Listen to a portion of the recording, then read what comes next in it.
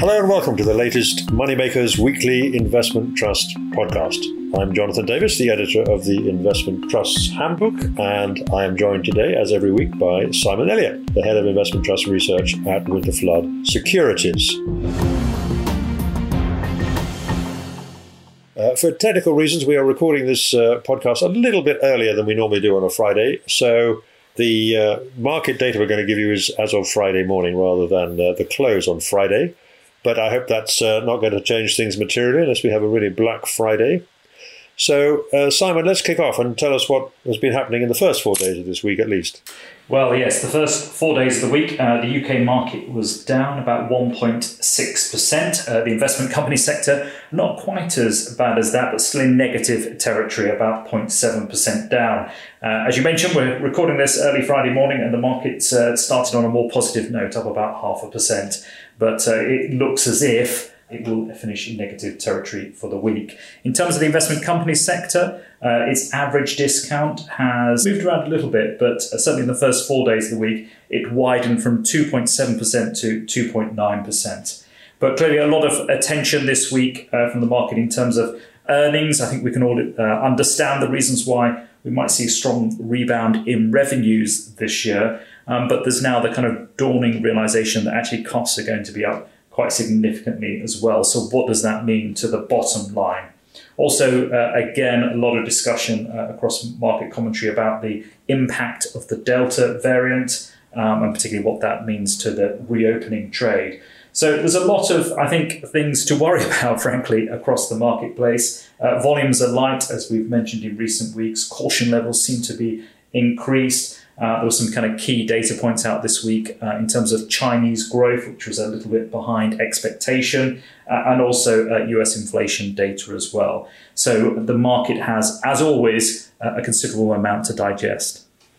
Indeed, and as we've commented before, the first 6 months of this year have been, well, remarkably smooth, really, by normal equity market standards. We haven't really had a significant sell-off at any point. It's all been the news about the vaccine, the reopening trade, and so on.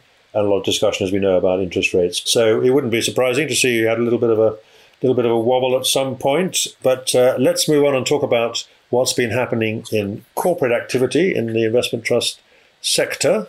And we might as well start with Gabelli Value Plus Plus. We said that's ticker GVP. We said at one point that we thought this saga would never end, where we have the board and the manager being in some disagreement, shall we say.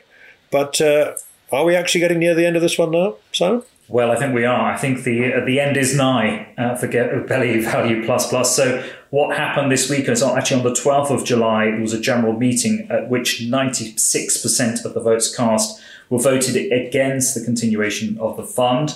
And again, 99% of the votes cast thereafter voted in favour of placing the fund into a members' voluntary liquidation. Therefore, the trading has been suspended in this company. The listing of the shares has been cancelled.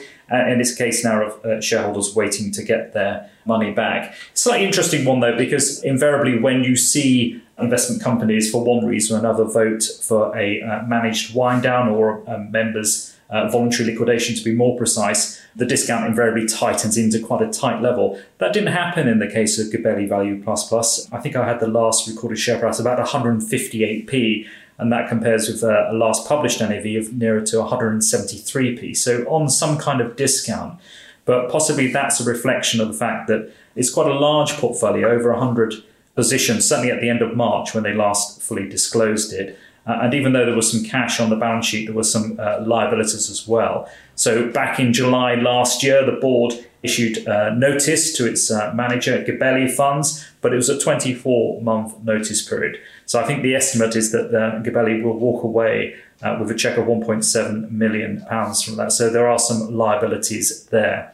But I think the guidance on this one in terms of when do shareholders get their money back, well, there'll be initial distribution within a month, but thereafter it may take some time just to liquidate that portfolio. Right. So I assume what this means, obviously, there was the management company did have a significant stake in this one, and presumably, therefore, they either didn't vote. Had they agreed not to vote in this one? I can't remember. Or they actually voted for it positively themselves. Can we tell that from the numbers? I think we can guess from the numbers, and to be fair, they also disclosed it. So the management company, you're absolutely right, had a significant stake in the company, and they agreed not to vote it at this particular general meeting, in contrast to what we saw last year when they did vote, but the fund still failed its continuation vote. Right. So it's been a brief life. I mean, this trust was launched in 2017. And well, we don't know what the final verdict is going to be on how shareholders have done, but how does that return look over that whole period of its life? Yeah, I haven't got the numbers directly in front of me at the moment, but certainly when I last looked at them relatively recently, although they were up in positive territory, they were behind certainly the S&P 500, which is the kind of the normal benchmark that you'd look at for US equities. Yeah, so we had to say farewell to them. Also, some issues, as we know, we've talked a lot about Third Point Investors and what's been going on there, where the board has been confronted with a demand from AVI Global, acting on behalf of some other investors as well. They want to change some things in an attempt to get the discount down on this one. What's been the development there this week? So basically, the board of Third Point Investors have turned around this week and they've rejected the requisition for an extraordinary general meeting from the 4 shareholders, one of which is Asset Value Investors. And that's on the basis of advice that it's received that the resolution proposed would fall under the legal definition of ineffective, which is an interesting one. I haven't come across that one before, but that is their legal advice. So they basically can ignore this requisition. And the board also noted that it had actually previously considered measures similar to the proposals outlined by AVI and the other 3 investors, but the board has a preference for the measures currently in place. And it also noted that the fund's performance had actually picked up, being quite strong, and the discount had also tightened in to an extent. So basically, this has been ruled out on a kind of technicality, essentially, I think. Obviously, there's the lawyers on one side have a different view about what the other side have been saying. So where do you think that sort of leaves us then after that announcement by the board? Yeah, it's a good question. And it kind of looks like a little bit of a standoff, to be perfectly honest. I mean, as noted, the discount has narrowed in, but it still remains at a 13% level. That compares with an average over the previous 12 months of 19%. But obviously still quite wider than the sector average discount, as we mentioned at the start of this podcast. So there's a standoff. I mean, clearly there is a significant element, including asset value investors, who are not happy with the direction of the company, but arguably it doesn't seem quite enough to really force real change. So one suspects we will be discussing this one again in the weeks and months ahead, but it's not entirely clear where AVI go with this now.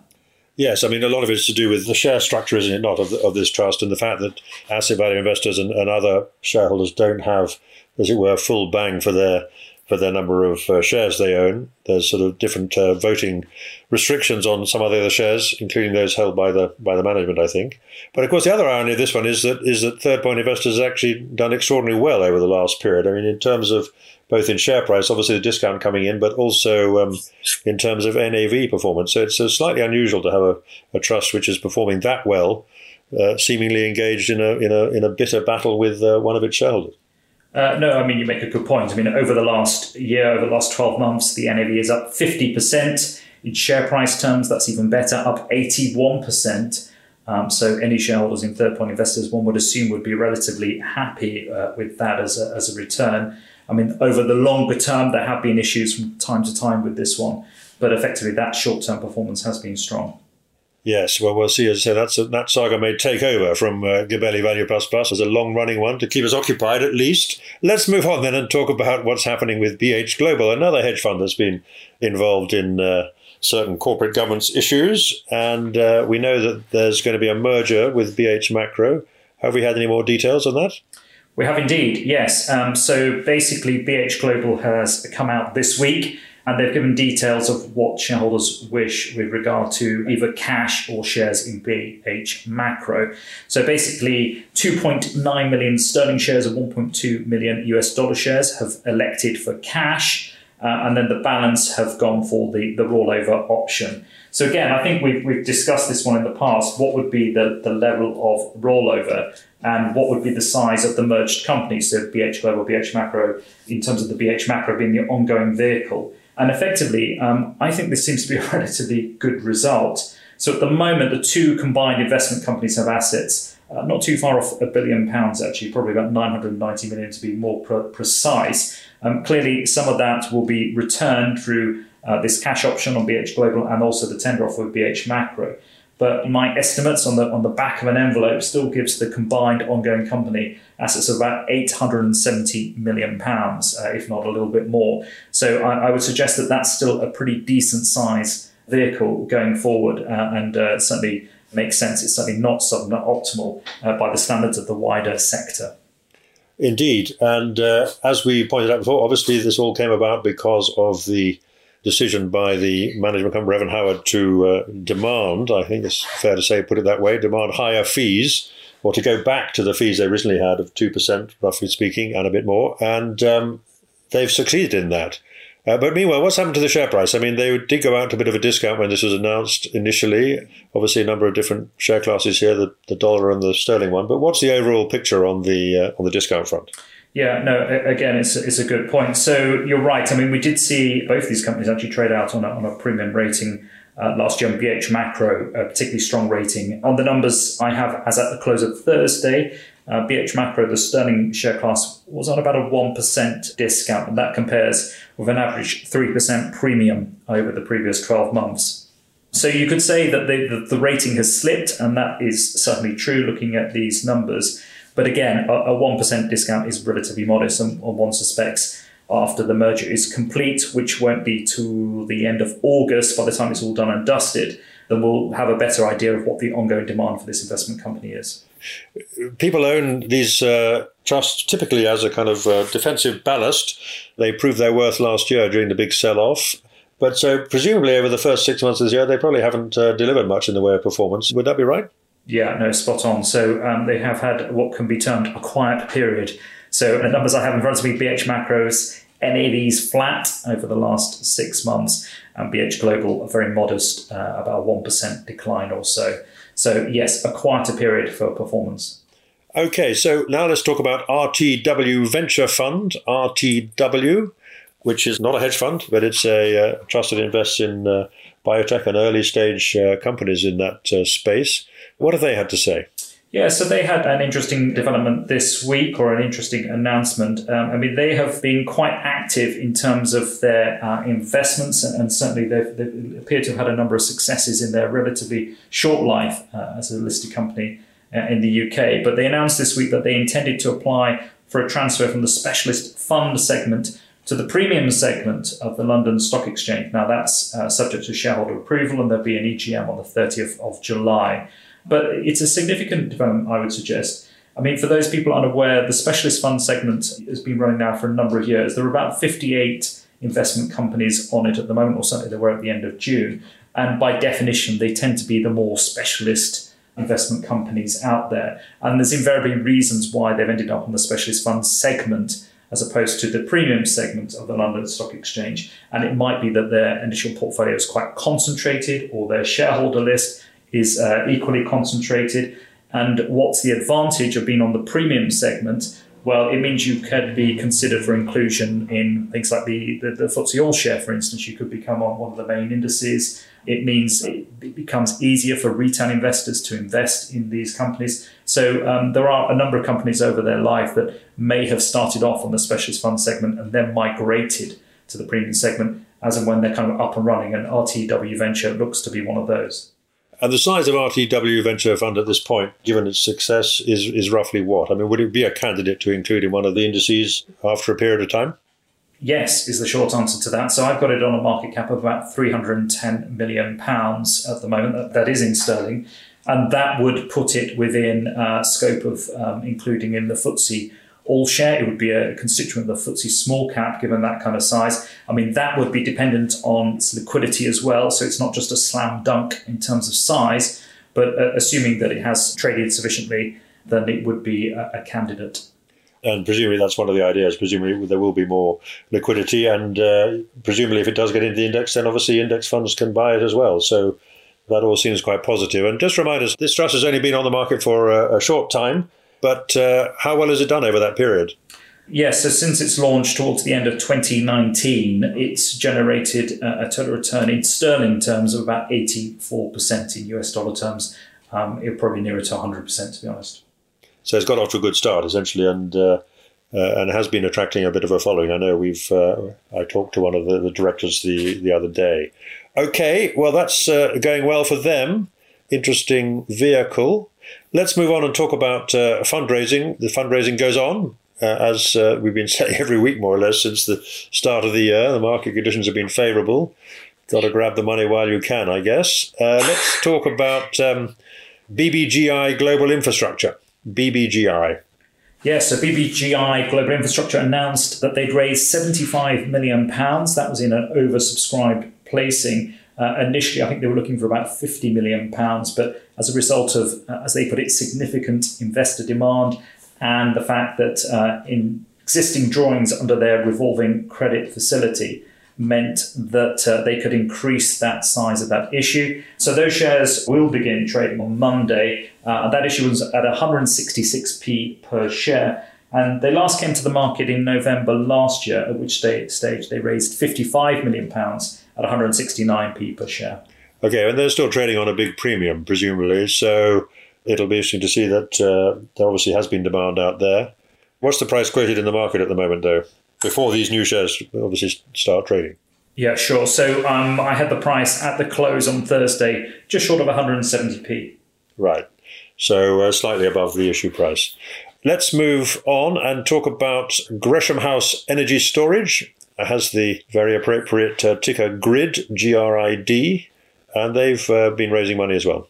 They have, and it was another oversubscribed issue. They raised gross proceeds of £100 million, and that was via the issue of 89.3 million ordinary shares at 112p. So those proceeds will be used to finance the construction of 2 remaining battery energy storage system projects from their current pipeline, and that will total 150 megawatts.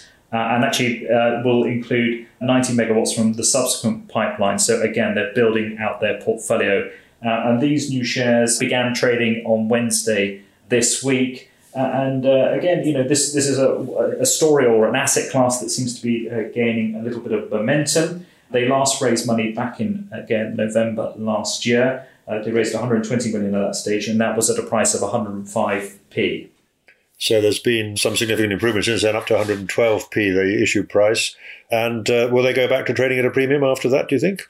Yeah, no. So again, the closing price on Thursday at least was 118p, so north of their recent placing price. Very nice for them. Okay, let's move on and talk about one that's obviously attracted quite a lot of attention, just on, if nothing else, on novelty grounds, and that is Seraphim Space Investment Trust, SSIT. How can you avoid knowing that Richard Branson has been into space and come back with to mixed reviews, I suppose. But anyway, here, what's happened with this particular IPO? The first time we've had a space-related IPO in the investment trust world. I'm sure that's true.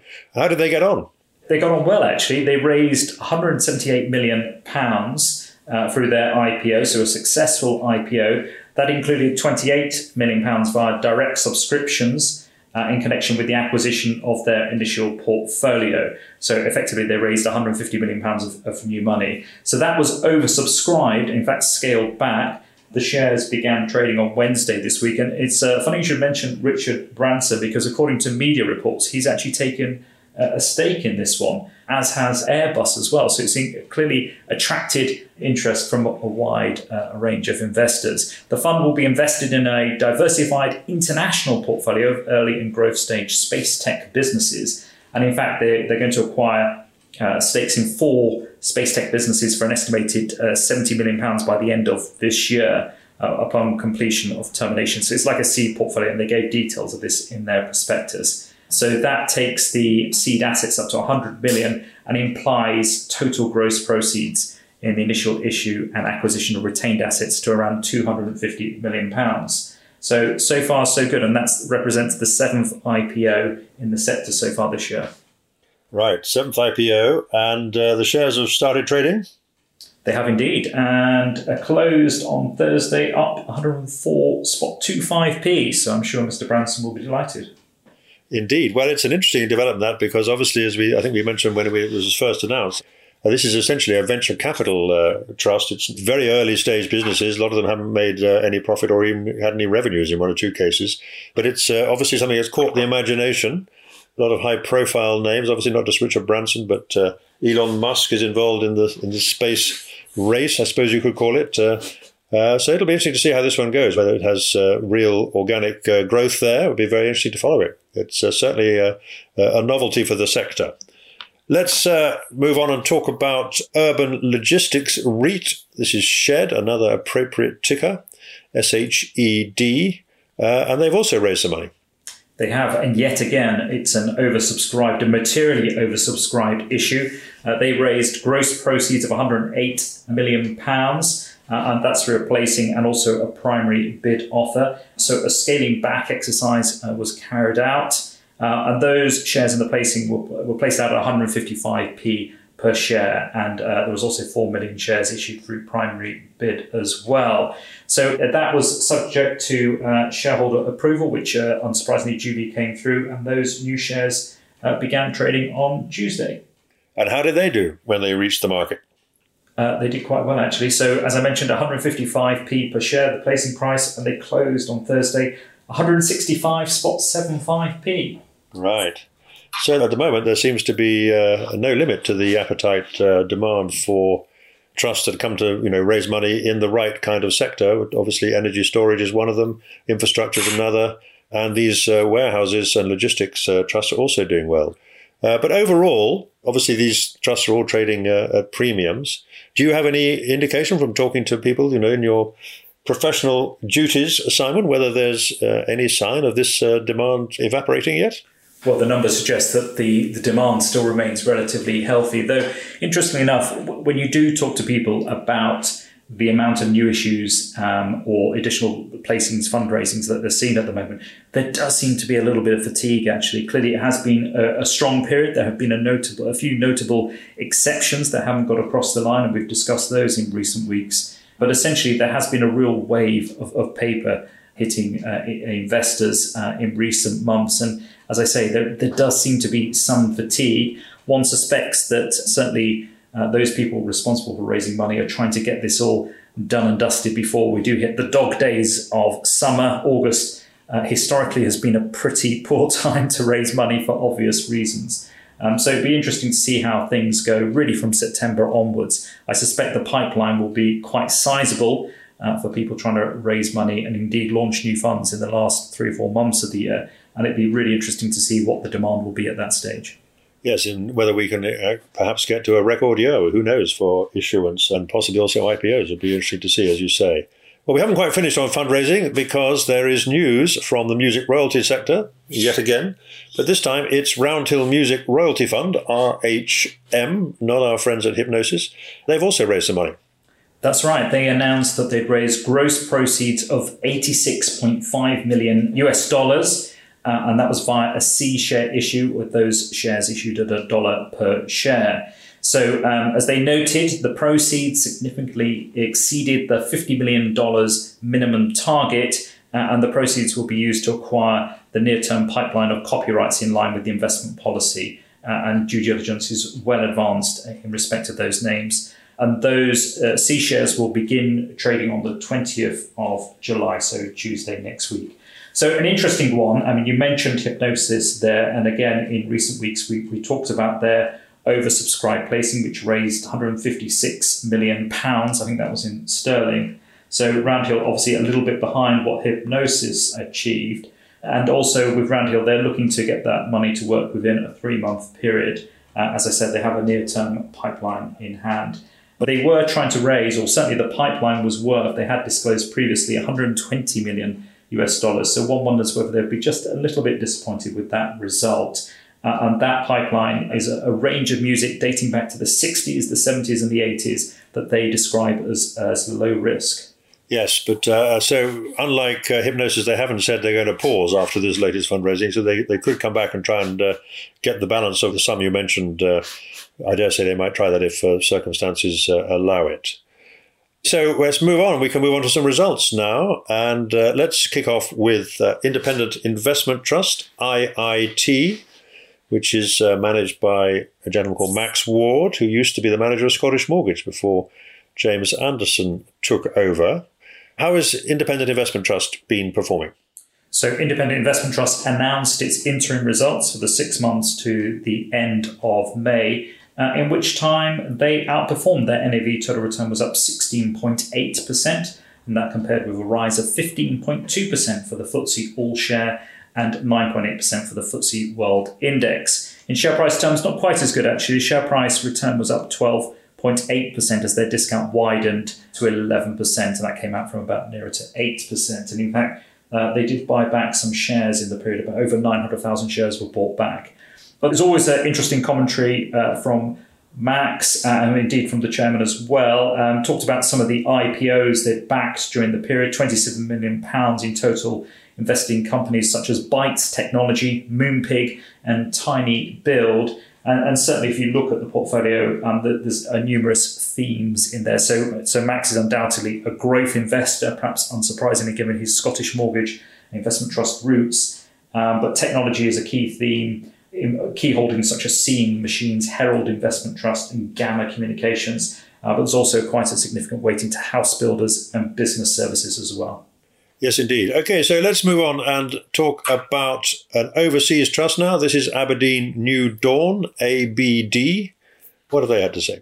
So they announced their annual results for the year to the 30th of April, in which time they outperformed again. The NAV total return was up 43.4%. That compared with a return of 35.7% for their benchmark. In share price terms, it was even stronger, up 48.3%. Basically, the discount narrowed from 13% to nearer to 10%.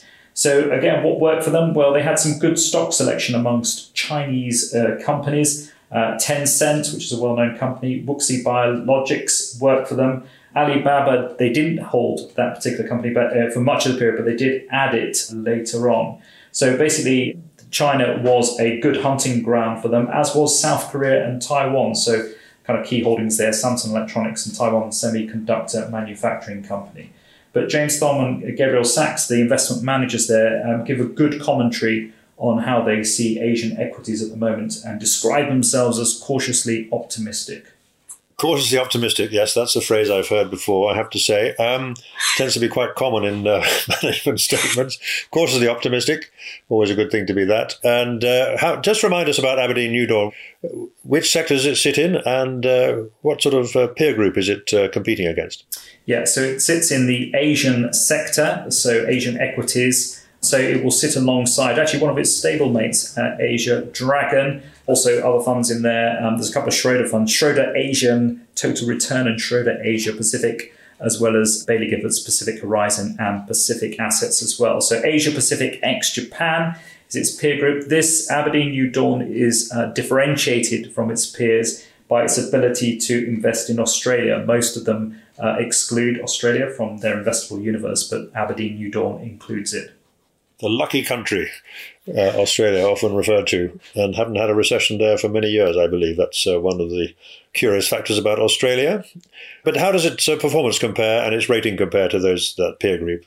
So over the last 5 years in NAV total return terms, it's up 94%, and that represents an outperformance of the benchmark, and certainly it's ahead of a number of its peers, including Asia Dragon and Pacific Assets. However, it's lagging behind the two Schroeder funds, who Schroeder Asian Total Returns up 114% in NAV terms, Schroeder Asia Pacific up 106%. But everyone is left in the wake of the Baillie Gifford Fund, Pacific Horizon. That's up 252% over 5 years in NAV terms. That is certainly an extraordinary performance indeed. So let's move on and talk about some specialist trust results now. And let's go to Gore Street Energy Storage, GSF. They've had some results, and of course they are competing with the Gresham House Energy Storage Trust that we heard about earlier in the fundraising section. That's correct, and they announced annual results to the 31st of March, in which time they saw their NAV increase by 6.7%, in addition to which they paid dividends totaling 7p, and that was in line with the target. So therefore they had an NAV total return of 14.1%, which represents a good return for this asset class. But they also saw a significant increase in the size of the fund, obviously, and that was partially as a result of fundraising. So the portfolio increased from 189 megawatts to 520 megawatts after the period end, of which 210 megawatts are operational. And apparently the fund is now the largest operator of energy storage on the Irish grid, with an estimated 66% market share, and it holds around about 10% of the 1 gigawatt installed capacity of the grid in Great Britain. So there was some commentary that it only selected the most attractive assets at prices that are considerably more attractive than those gathered by its major competitors, and you'd certainly hope that would be the case. But in terms of operational assets, they continue to perform within the manager's expectations. But there's still a big pipeline out there. They mentioned a pipeline of 880 million megawatts, with 300 megawatts under exclusivity, and that's located in Great Britain, Ireland, continental Europe, and the US. So expect to see more activity with regards to this one. Yes, and in terms of performance, obviously these things sell primarily on a yield basis. How do the yields of these two energy storage trusts compare?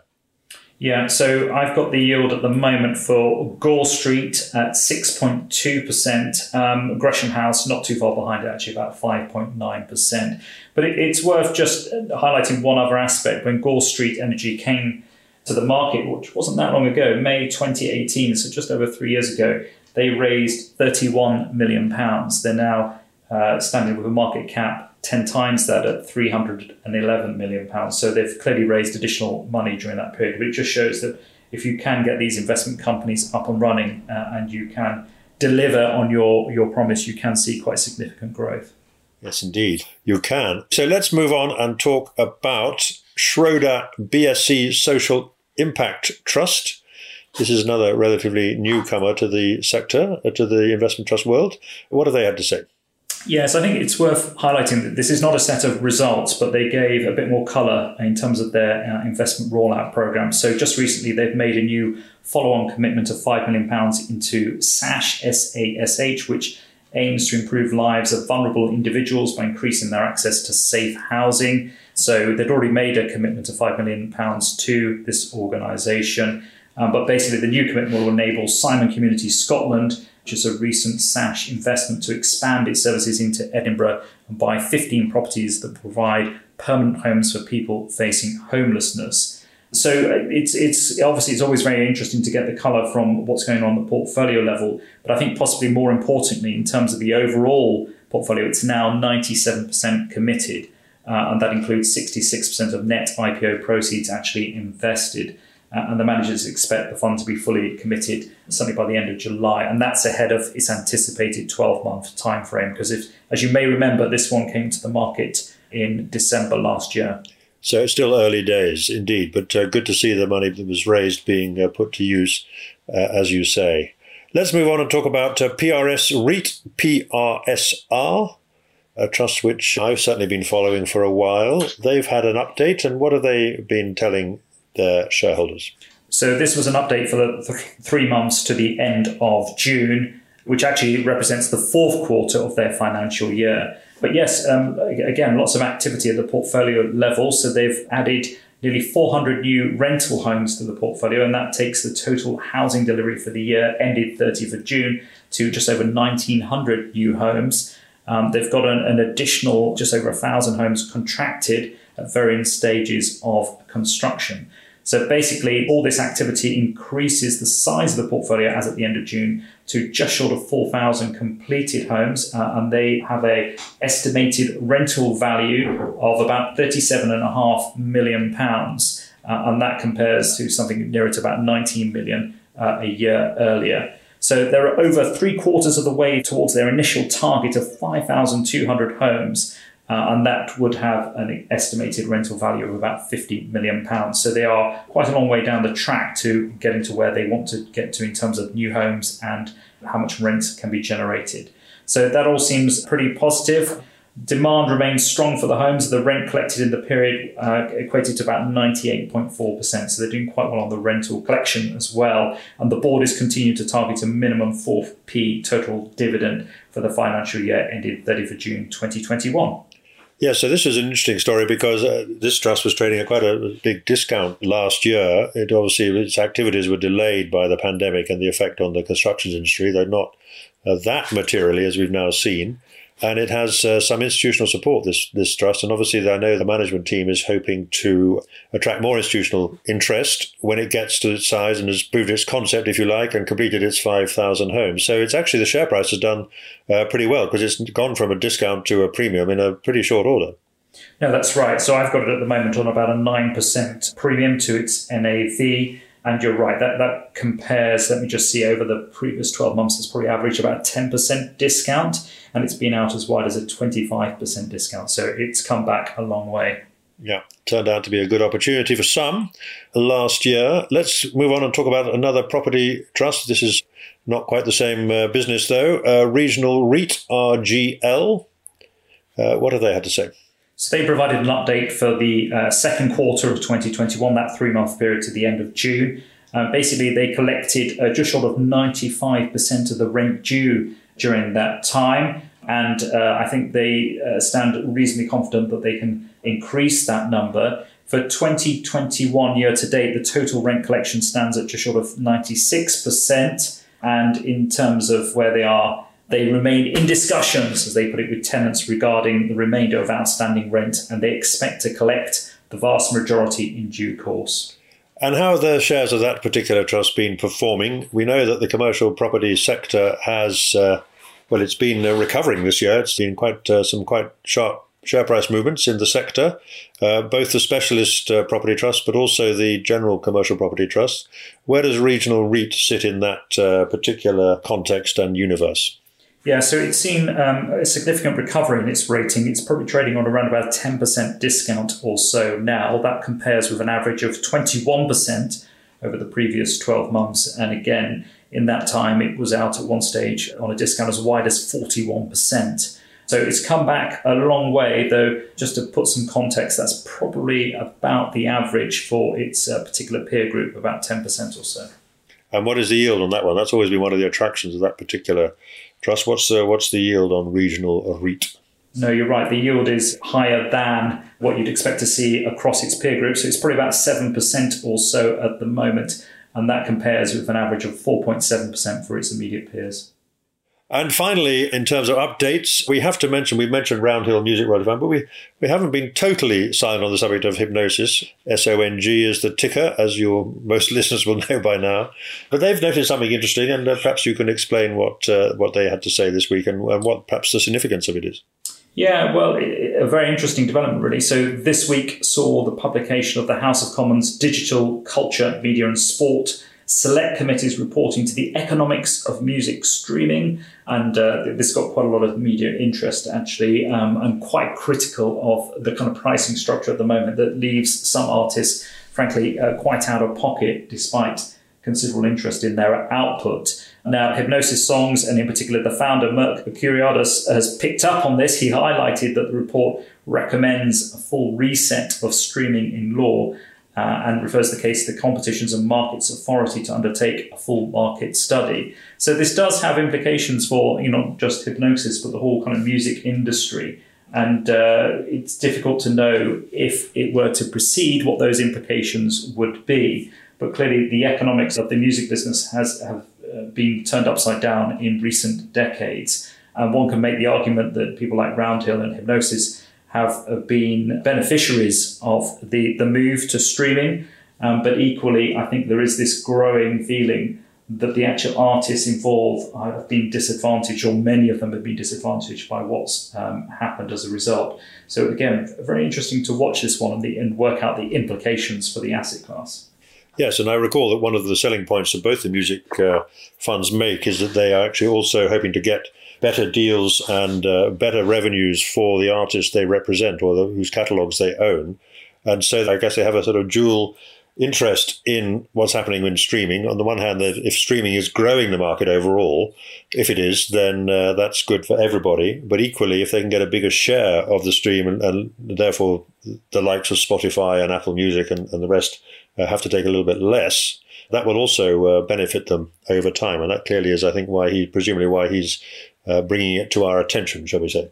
No, I think that's right. And I think one of the kind of key messages that he has always conveyed in terms of his starting point is that he's very much would see himself on the side of the artists. He talks about the family of artists. He often talks about how he's delighted to have various artists on board when he buys their catalogues. So I think he would see himself on the side of the music artists. So again, interesting to see how this benefits the fund or maybe causes some issues. Indeed. So that brings us to the end of this week's podcast. There's been a little less news than normal. But as you say, it's been a sort of slight dog day feel about the market, apart from the fundraising, which is still going pretty strongly, as we've said. So over the summer, over the next few weeks, I guess it'll be a bit more of the same.